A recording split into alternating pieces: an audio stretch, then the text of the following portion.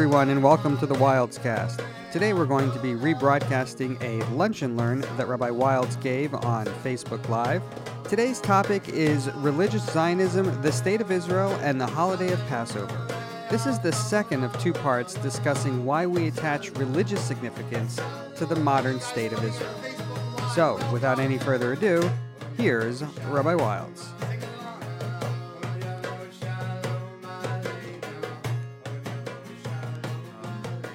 Okay, so we referred yesterday to Israel, modern-day Israel, as Rishit Smichat Gulatenu, as the beginning of the unfolding of our redemption.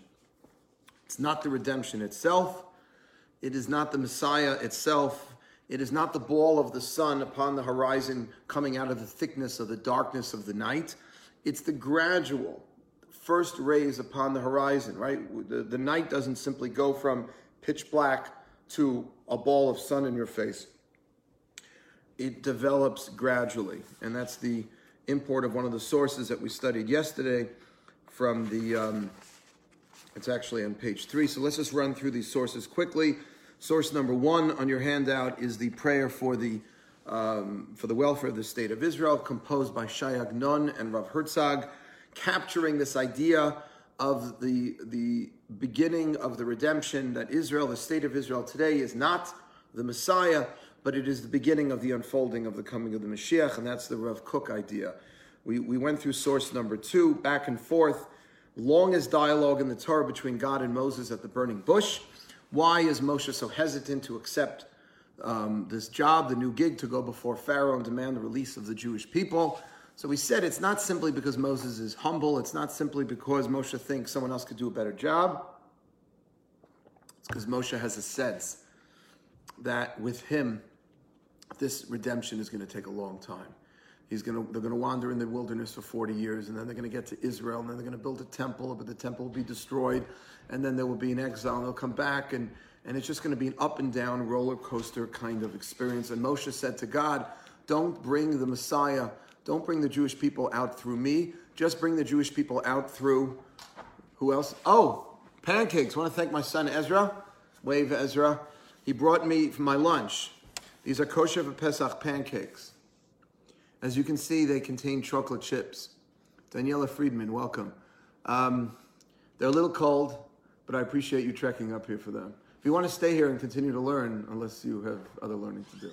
All right, take care. Ezra, thanks, buddy. I made a bracha on this already. You guys are so judgy because you saw me take a bite without making a bracha. I made the blessing downstairs before I came here, okay? So this is my lunch. Basically, it's breakfast. All right, so Moshe is telling God, send Eliyahu, and don't give me this up and down kind of roller coaster redemption from Egypt and ultimately into the land of Israel. Just give me a smooth, straight redemption. Send Elijah the prophet right here and right now. But God doesn't want that. And that's why we have all these references on Passover to Joseph. What was the relationship between Joseph and Zionism and the Passover story? So we talked about a few things. The reason we have 4 cups of wine is not only because of the 4 expressions of redemption mentioned in the Torah, but also because the word kos, which means cup, it was mentioned 4 times in relation to the story of Joseph when he gets thrown into the pit in jail in Egypt and starts interpreting Pharaoh's wine steward's dream. Rachel Lana from Paris, welcome. And that was one reference. Another reference to Joseph is the Sochrim Yishmaelim, the Arab merchants, conjuring up the throwing of the bag over your shoulder, the way that our ancestors would carry the meat from the Paschal offering to their home to be eaten on the night of Passover. And we were referencing the Sochrim Yishmaelim, the Arab merchants, again to remember how Joseph was sold into slavery by a group of Arab merchants. If you remember the movie, the Broadway show, Joseph in the Technicolor Dreamcoat, that was the hairy band of Ishmaelites. I remember that scene. Best scene in that movie was when Elvis came out and played Pharaoh. Hey, hey, hey, Joseph, won't you tell the Pharaoh? All right, you see the movie. Donny Osmond plays Pharaoh. No, he plays Joseph. Anyway, Pirkei de Rabbi Eliezer is the other source number 5 on the bottom. that Moshe was really asking for a smoother and straightforward kind of redemption, not a Joseph, if you will, type of redemption, up and down roller coaster, because Joseph represents more than any other biblical personality the ups and downs of life. First, he's the favorite child of his beloved father Jacob, and then he's thrown in the pit by his brothers, and then he's on top of the household in the house of Potiphar, and then she throws him in jail. Then he gets fetched from jail, becomes the viceroy to Paro, up and down, and that's kind of Jewish history. This is a suggestion, an idea offered by my teacher and mentor, Rabbi Dr. Jacob J. Schachter. Rabbi J.J. Schachter suggested that is why Joseph gets referenced in the Passover, Seder so much, and the dipping also. We do a lot of dipping on the night of Passover. We dip the mar into the charosis, and we dip the egg into the salt water, because Joseph's coat was dipped in the blood as well. And all of this is supposed to conjure up an up and down kind of redemption, not a smooth, straightforward one. That's the kind of redemption God wanted us to have. But here's the good news. We need to look at events going on in the world and say, what is this? And the event of 1948, the Rav Kook and his followers, Rav Tzvi Yehuda Kook, who took over the mantle of leadership from his beloved father, expanded upon this idea even more, that what happened in 1948 was not simply another nation forming into a state, into a sovereign political entity we call a state with a government and an army, but this was the Atchalta de Geula, they call it, the beginning of the redemption. Okay. Now, that is a very messianic approach to religious Zionism, to say, essentially, that the Messiah has not come, but the reason we attach religious significance to the modern state of Israel is not simply because it's a safe haven to save Jews, but because it's the beginning of the Mashiach. And that was uniquely Rav Kook kind of messianic approach to modern day religious Zionism. I want to share with you another approach, a whole other part of the religious Zionist camp that does not necessarily believe that Israel today is the beginning of the messianic redemption, but does attribute great or attach at least as much religious significance to the state of Israel. And the greatest proponent of this approach I mentioned yesterday, this is what I want to focus on with you today, is Rav Soloveitchik. Rabbi Joseph B. Soloveitchik, by the way, just had his yahrzeit anniversary of his passing, 27 years, passed away in Chol HaMoed, and he felt very strongly that the state of Israel was the ultimate expression of God's hand in modern times, what I would call in Hebrew Yad Hashem, the hand of God, if you will. The Rav was so passionate about his belief that Israel, even though it's a secular state, and even though the people who formed the state of Israel were not religionists, they weren't people trying to promote Judaism. They were simply trying to save Jews, right, from the concentration camps, from Hitler, from persecution in the world. By the way, quick commercial, Monday night, I will be having the great, great honor of interviewing one of the most extraordinary survivors of our generation, and that is Dr. Moshe Avital, who survived Auschwitz. It's Yom HaShoah on Monday night, and I hope you will join us here on Facebook Live at 8 o'clock for my interview with Dr. Moshe Avital. He has dedicated his entire life to Jewish education and is a real scholar, but we're going to talk to him specifically about how he survived Auschwitz, and also if he could give us some good advice from someone who's been through a lot worse than what we're going through now, as awful as Corona is, and unfortunately as people are dying from this, so it's a very serious situation. I'm not trying to downplay it at all. But compared to someone who survived the camps, like Dr. Avital did, I think it would be good to get some advice and guidance from him. But we're going to focus mostly on how he survived as well. So that'll be Monday night here. So Rav Soloveitchik felt so strongly that the state of Israel was the ultimate expression of God's hand in modern times. And the Rav was so passionate about his belief that Israel was invested with religious significance. He was so passionate about this that he broke with the tradition of his own father and his own grandfather and his entire family and some of the greatest rabbinic colleagues of his generation over this issue. Rav Soloveitchik's family, specifically his father, Rav Moshe Soloveitchik, his grandfather, Rav Chaim Soloveitchik, were huge rabbinic figures in pre-war Europe. And as well as many of the other greats of the generation, they believed that the land of Israel, of course, is invested with holiness and sanctity, and that's why you'll have a lot of people who are not Zionists who will go and live in Israel. They may not serve in the army because they don't attach much significance to the state itself, but they believe the land has holiness, and therefore there's still a mitzvah to live in Israel. But that's the land. When it came to the state, Rav Soloveitchik's father and grandfather and a lot of his rabbinic colleagues had a very, very different attitude. Whether it was because those who established the state were not religious and were not creating a halachic state, they were creating a Jewish state simply because Jews were running it and Jews were in it, but it didn't have a character of being Jewish because it was not following Torah law. It's following a regular secular law, technically British common law, like the United States does. Or whether it was the belief that creating a state in Israel without the Mashiach was presumptuous. The Orthodox rabbinic establishment looked askance at the creation of the Jewish state. And I know that sounds crazy.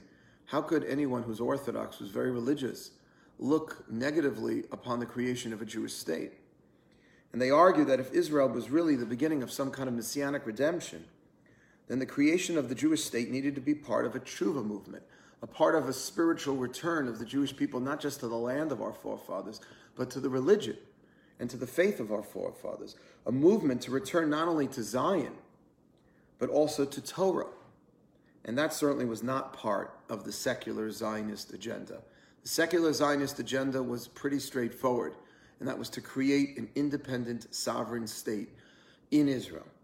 And you know that, there were different camps, of course. You can study different parts of modern-day Israeli history, the Jabotinskis and the this and the different approaches, but some were very, very secular in their outlook, so much so that some early Zionists were looking at places like Uganda to create the Jewish state. Why does it have to be in Israel?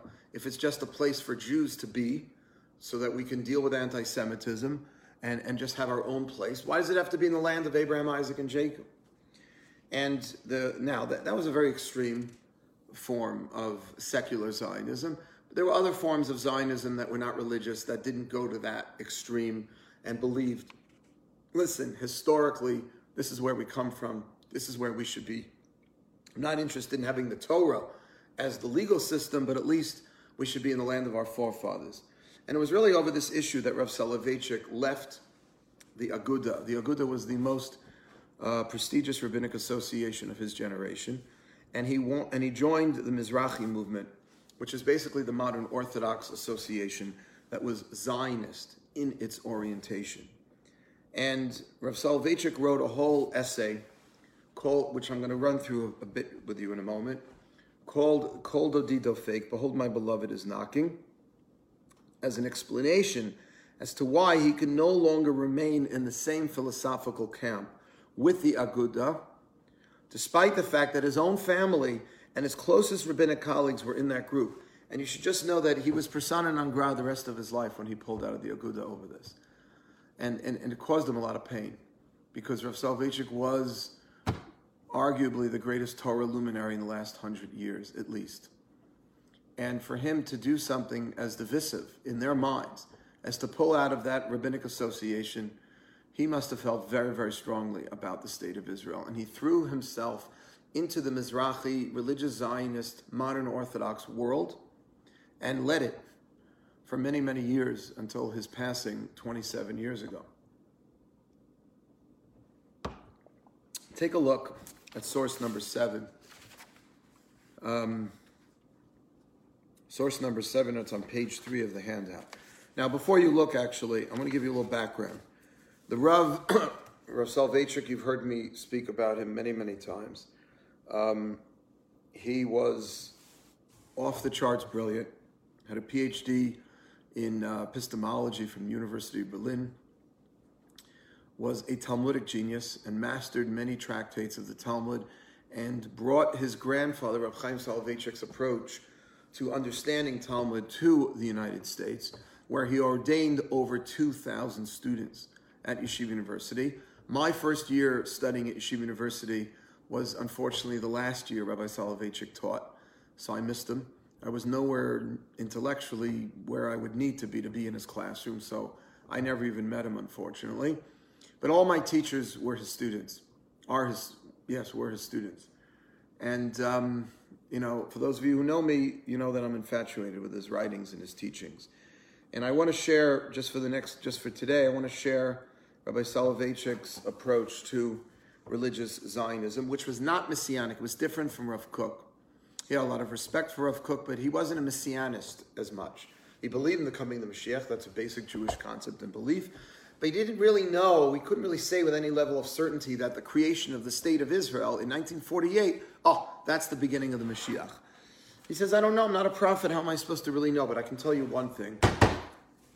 It's God in history taking us out after the Holocaust. That is something we have to recognize, and that's something we have to support, even if the leaders of that movement are not observant religious themselves and are not trying to create some kind of spiritual return through their Zionism. This light is just super bright on me. I want to see if I could darken it a bit, if you don't mind. Hang on, don't go anywhere.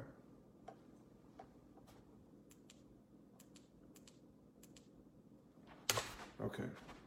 Yeah, that's a little better. Okay. So Rav Soloveitchik says something very, very powerful. He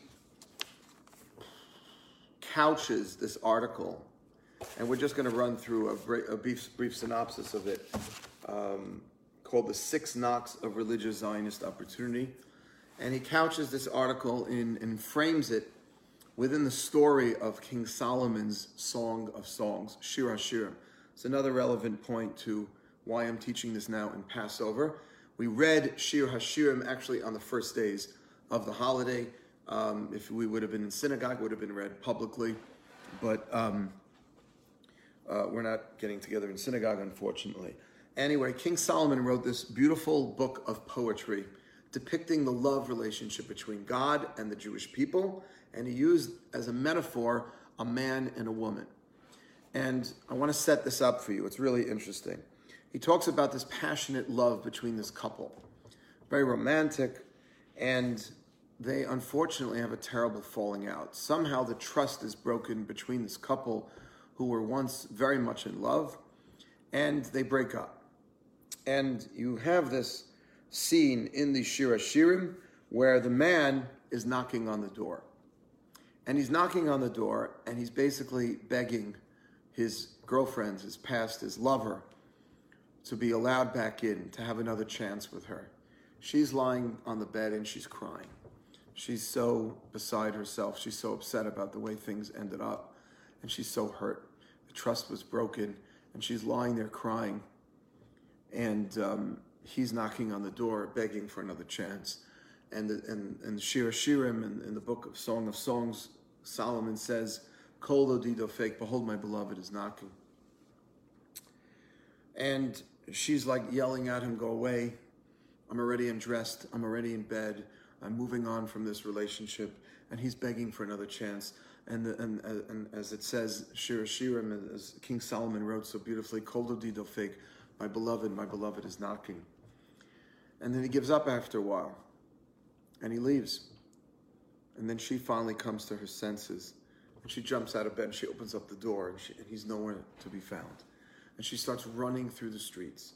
And she starts talking to strangers like a crazy woman.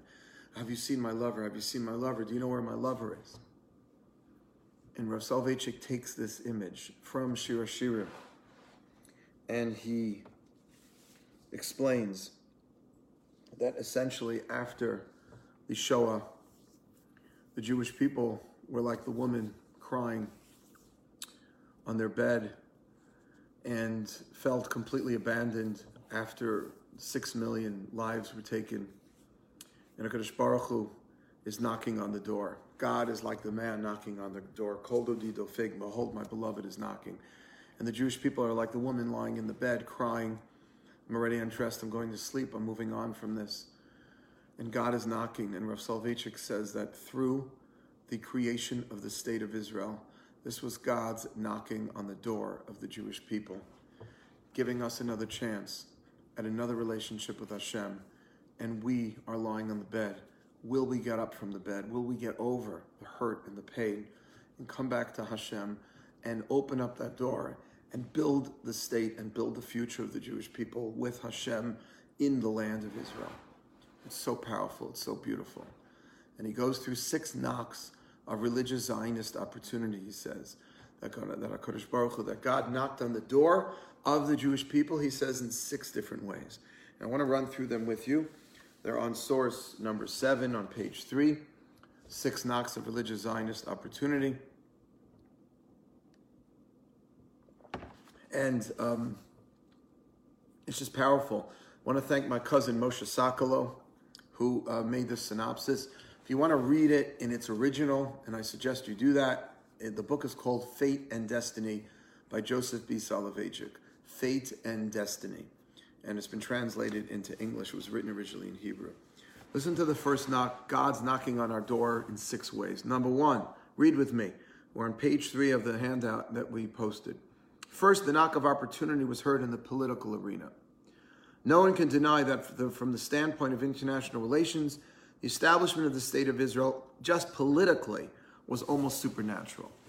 Now, I've done a lot of reading and work on this myself. The Rav is telling us exactly what happened. We think after the Shoah, how could the world not vote in favor of to partition the Jewish, Palestine into a Jewish area, into an Arab area? It wasn't so simple. The State Department, which was much more Arab-leaning at the time, and I think continues to be on some level, was pressuring the president to not vote in favor of partition. Harry Truman at the time. Harry Truman was pretty close to being an anti-Semite himself. There's a crazy, crazy story about his partner. He used to have a store in Kansas City where he was from. A Jewish guy by the name of Eddie Jacobson was called upon by the Zionist leadership to get to Harry Truman to try to convince him to vote in favor of partition. Whole crazy story. And it wasn't so simple that the United States was going to vote in favor. Now they did. But what was even more miraculous was that the Soviet Union, Stalin, who ruthlessly persecuted Jews for decades in the former Soviet Union, voted in favor of partition. Now, I'm sure there were political reasons. They didn't do this because they loved Jews.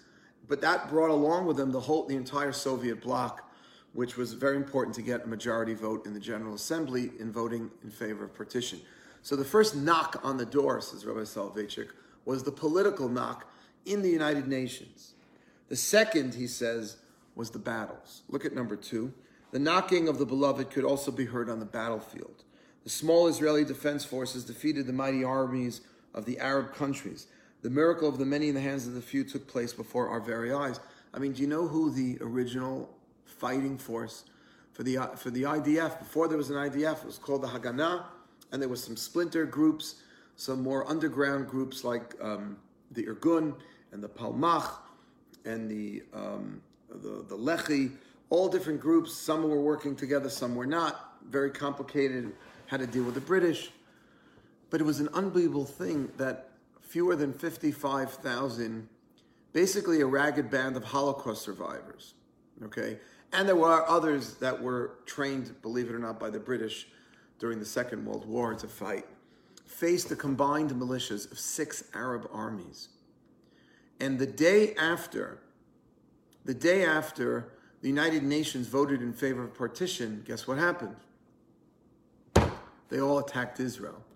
And Israel, with this fledgling army, basically held out against these 6 Arab countries for a month until the United Nations was able to actually enforce some kind of ceasefire.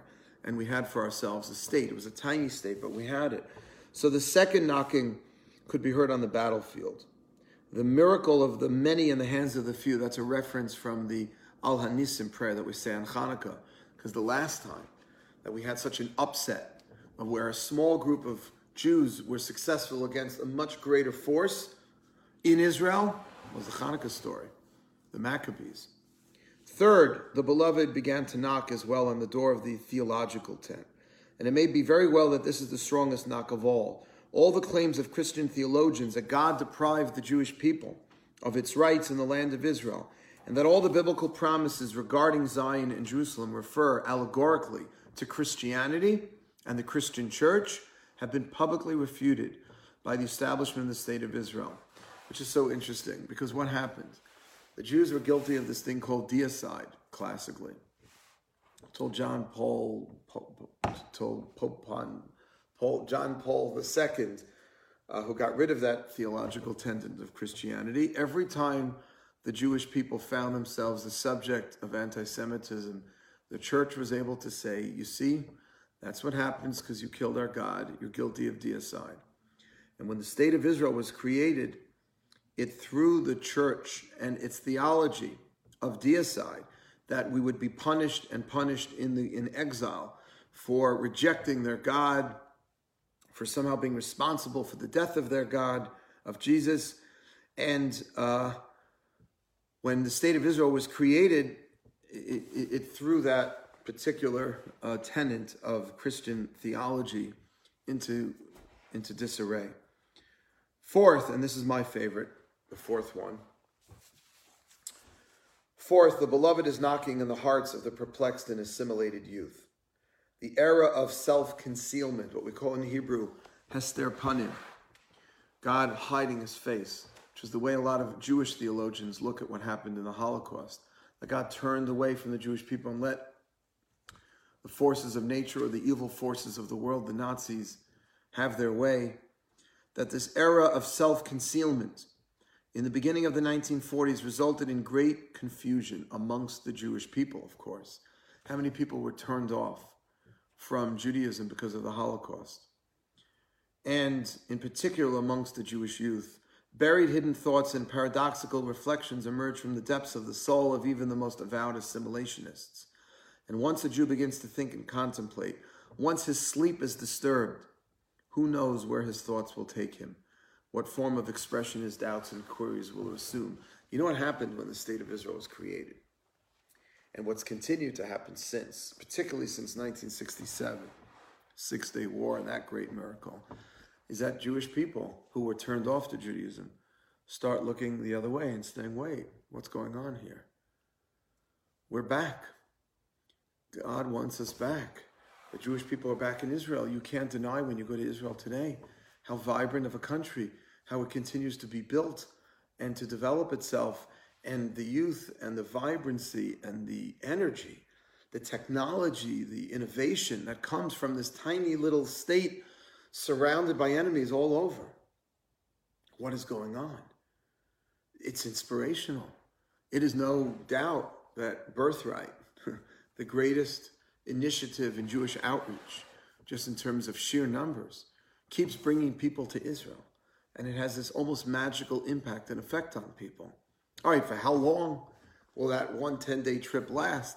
Okay, some people can get a little cynical, but we're not bringing people to Kansas City to turn them on to Judaism. I'm in this beautiful Hunter Mountain. It's very, very nice here. It's lovely, but it ain't Jerusalem. The hills are beautiful, but it's not Sfat. And coming back to Israel and having a state, it did something. I would say, as an outreach professional, if you will, that Israel is the most important weapon, if you will, to help combat assimilation and intermarriage. Israel is so powerful. And when Israel was created, it started turning back on a lot of the young people who were turned off to Judaism after the Holocaust. And that was a knock on the door, says Rabbi Soloveitchik. 5, the fifth knock of the beloved, perhaps the most important of all. For the first time in the history of our exile, divine providence has surprised their enemies with a sensational discovery that Jewish blood is not free for the taking. It's not hefker. I always like to share this story. And if you've ever heard me share this before, well, it's worth repeating. I will never forget meeting one particular survivor, Henry Moskowitz, of blessed memory. He was a supporter of MJE.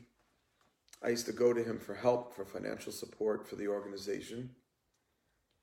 And He used to learn every day Talmud at the West Side Kollel. He was 102 when he died, just a few years ago. I went to see him when he was 96. And he told me I should come to his apartment and he'll give me a check for MJE. And I was waiting in his living room. He was an amazing philanthropist, became very, very successful in real estate. He came to this country with nothing. He was one of these survivors with nothing. He lost a wife and a child in the Shoah, in the Holocaust.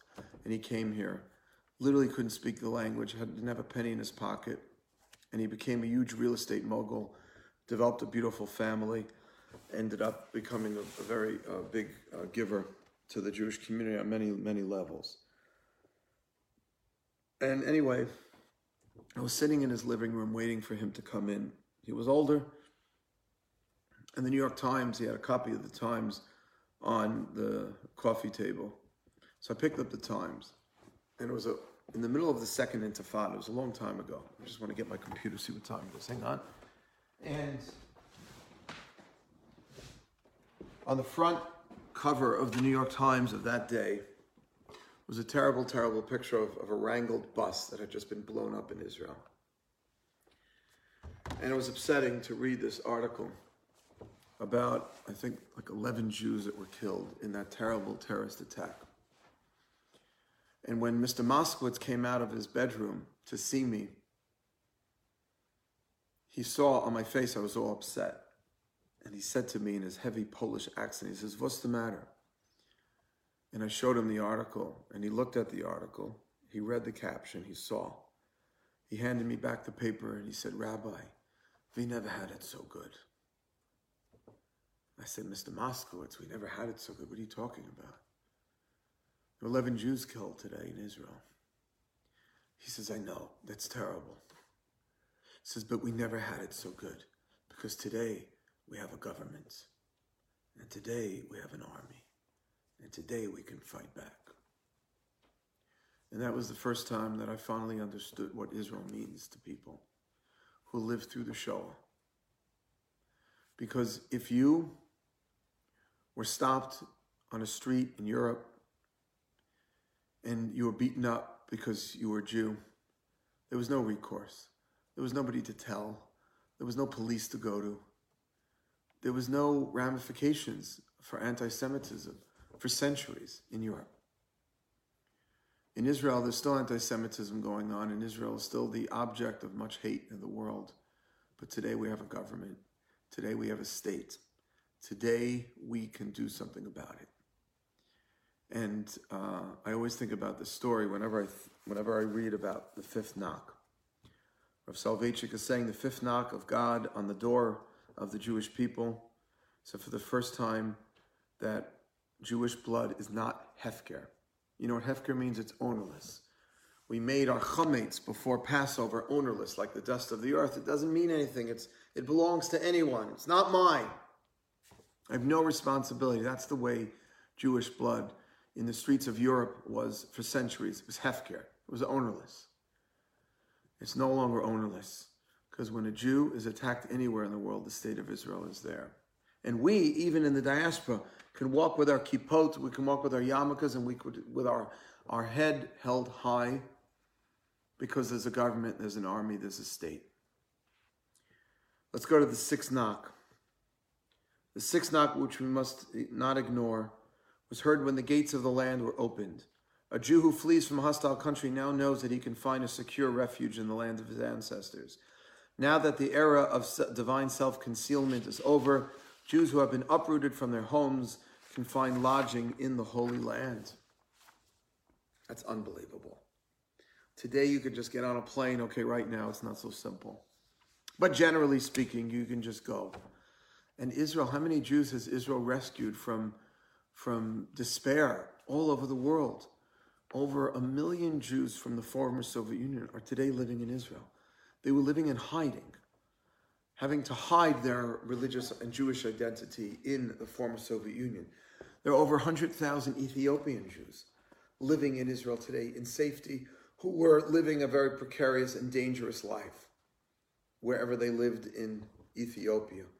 Jews from all of these Arab countries, from Egypt and from Morocco, from Tunisia, from Algeria, from Iraq, from Iran, all over the Middle Eastern world, it was dangerous for them to live there.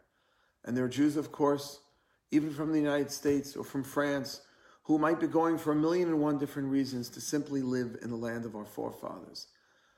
Israel created a safe haven for Jews, and that, says Rabbi Soloveitchik, is also religiously significant.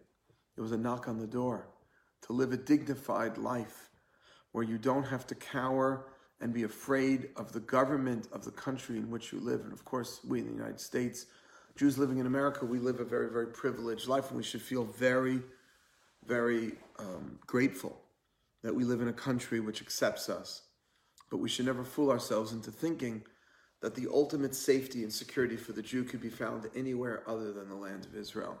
Because as much as we have freedom and openness in America, and God bless America, God bless how open things are and accepting that America is for Jews, it's not the same as living in Israel. You know, my grandmother, blessed memory, was from Germany, my mother's mother. Till her dying day, she would never say anything bad about the German people. She would say negative things about Hitler and about the brown shirts, you know, the Hitler Youth. She hated them. But it was too difficult for her to say anything negative about the German people because she was a German person. And she and her family lived in Germany, as her husband's family, after whom I'm named, and my son Ezra is named, Max Schoenwalter of blessed memory. They lived beautiful lives in Germany, very accepted in society. And then it just turned on a dime. And they had to get the heck out, and thank God they were able to get out. A lot of their friends didn't get out, and they perished in the Holocaust. But when you live in Galut, you live in the exile, even in an open exile, which seems to be very accepted and has institutions of democracy that would seem to prevent a Hitler from arising. There's nothing like Israel in terms of true security for the Jew. As much as Israel is the object of such hatred in the Arab world, or in parts of the Arab world at least, we have peace treaties with Jordan and Egypt, and we're hopeful that, please God, there'll be more. But when you're in control of your own fate, in control of your own destiny, and that's why Rav Soloveitchik wrote this book, this treatise, it's called Fate and Destiny, that the Zionists took one very, very important lesson, really important, is that we took our own destiny into our own hands. And in doing so, says Rabbi Soloveitchik, we don't live a life of fate where things are just happening to us. We live a life of destiny where we are charting our own course of history. And you can't really do that even living in the United States. You can live as an observant religious Jew, and you can live in freedom, democracy, and liberty for all. God bless America, and thank God. But you can't really charter your own destiny as a nation living in someone else's country.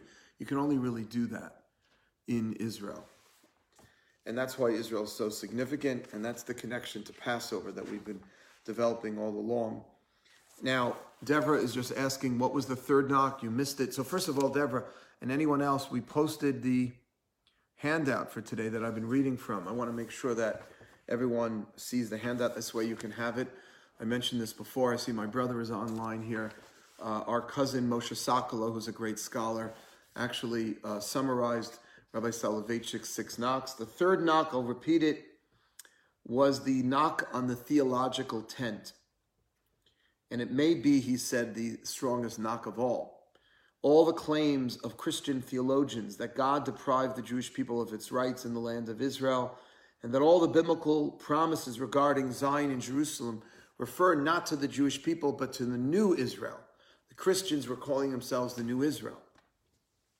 That was all thrown into disarray by the creation of the modern state in 1948. Because that theological tenet that Christians had for centuries, that the Jew gets punished for killing their God, or for at least rejecting their God, and therefore all of the anti-Semitism to which Jews have been subject is in a sense deserved and brought upon themselves by this terrible crime against the Christian church of deicide, that was all publicly refuted and thrown into disarray by the creation of the State of Israel. And thank God for John Paul II. He was a great humanitarian and a great pope, because he was, for many reasons, he had a soft spot for Jews, but he also, for the Jewish people, but he also was the one to renounce this theological tenet after centuries, which unfortunately inspired a lot of Christian-sponsored anti-Semitism. And Baruch Hashem, thank God, the relations between Jews and Christians have really never been better. There's still some anti-Semitism in certain parts of the Christian world, and there is, of course, within the evangelical world, a great messianic kind of fervor to convert the Jew. But we have no better friends today in Israel for the State of Israel than, in my opinion, than so many of the Christian evangelicals who are extraordinarily supportive of the State of Israel and the people of Israel and Jewish people in general. So we're living in really very special times, very, very special times. I'm sorry, why can't you open up the document? That's weird. Okay, but I hope everyone else is able to do that. So that's what I wanted to share with you as we go into the second days of Passover. I wanted to give you some hope and optimism in terms of Israel itself. And I know we can't really travel there right now, but this is an opportunity to become more knowledgeable and learned about Israel. There are two things that happened in modern history. One was the Holocaust, and the other one was the creation of the State of Israel. We're going to be commemorating both in the next 2 weeks. Monday night, I'm going to have the opportunity to interview Dr. Moshe Avital right here on Facebook Live. I've met Dr. Avital. He's an unbelievable personality and a survivor of Auschwitz, and he's going to tell us and share with us his unbelievable story of survival, and maybe give us some guidance in terms of, not maybe, he said he would, give us some guidance in terms of dealing with Corona from the perspective of someone who went through something a lot worse. That'll be Monday night. Next Wednesday night, if anybody wants to join my Zoom class, my next level class, it's on Zoom. We'll send you the information. It's going to be about Israel, because the following week is Yom Ha'atzmaut. The following week is Israel Independence Day, and we're going to be celebrating that with a lot of teaching and classes and even some singing in honor of Israel, and doing whatever we can online to commemorate the Shoah next week, the Holocaust, and then the week after Yom Ha'atzmaut, which is extraordinarily important to do. That was one of the other reasons I wanted to start teaching this topic now. I thank you all for listening. I want to mention we sent out an email today. Let me see if I can get it here with all of the times for the holiday tonight. Let me just see if we sent this. Give me 1 second. What time candle lighting is? I should have come here.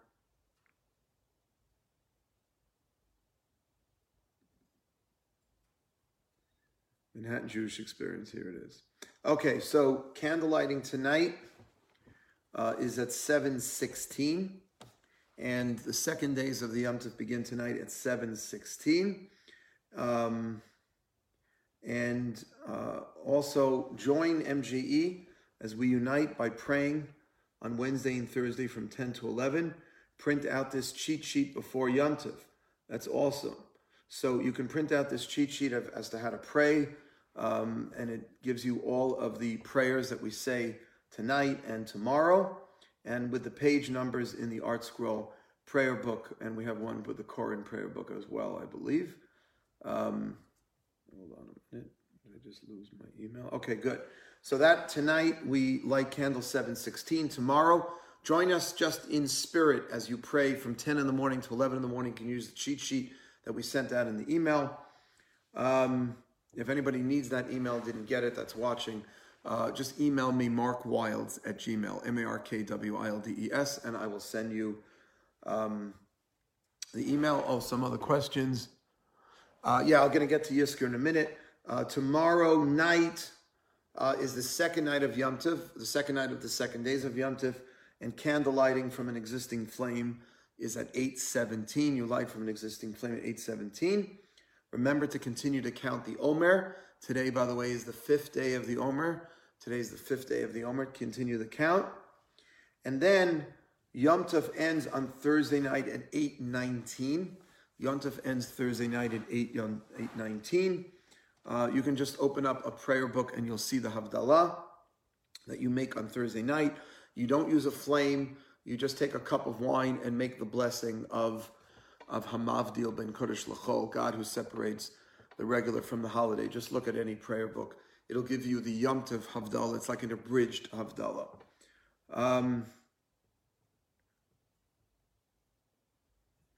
Okay. A lot of other great stuff going on here. Yeah, there's just a lot of classes and stuff we're doing online. But that's basically the schedule for Yom Tov. I want to wish you all a beautiful Yom Tov. Yes, we say Yizkor. For those of you who need to recite the memorial prayer for a loved one, that is on the second day of Yom Tov. So you can light a candle, a yahrzeit candle, tonight, and it'll last you through. Or you actually light it tomorrow night. When you light the candle, you can light a yahrzeit candle from an existing flame, and you can say the Yizkor. Just open up any prayer book, look at the table of contents, Y-I-Z-K-O-R, Yizkor, and you can say that on your own. You do not need to have a minion to say the Yizkor. You can really do most of the prayers on your own. That's the email we sent out that gives you all the different prayers for the holiday. I'm sorry we can't be with you guys. And we'll mention also the holiday that ends Thursday night. We're going to be having a class on Friday again. We're back here Friday, guys. I told you, every day of the week except for Shabbat. Friday, there'll be a lunch and learn.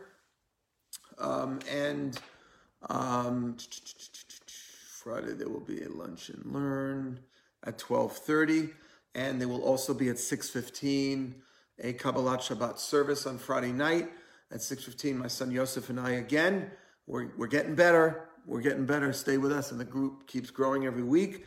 And I want to thank Yosef. Oh, and also Friday morning is going to be doing his meditation at 8:15, and a bunch of other classes online on Friday as well. And Saturday night we'll be doing a Havdalah online. There'll be no Thursday night Havdalah. That's a very quick bridged Havdalah without a candle and all that. Without all the singing and all that fun stuff. But that'll be Saturday night at 8:30 on Saturday night. All right, I thank you guys for sticking around. I want to wish you all a Chag Sameach, a good Yom Tov. If anybody has any questions about the holiday, about any questions about how to observe it, just so you know, it's still Passover. We still refrain from eating chametz. And it's like a Shabbat tonight and the next 2 days, except for the ability to carry and to cook if you have an existing flame. Have a Chag Sameach, my friends. Thank you for joining and for listening. Am Yisrael Chai, the Jewish people continue to live and enjoy the last days of Passover. Chag Sameach.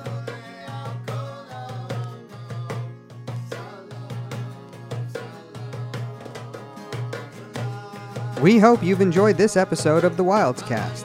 Subscribe to our show on Spotify, Apple Podcasts, Google Play, or your favorite podcast app.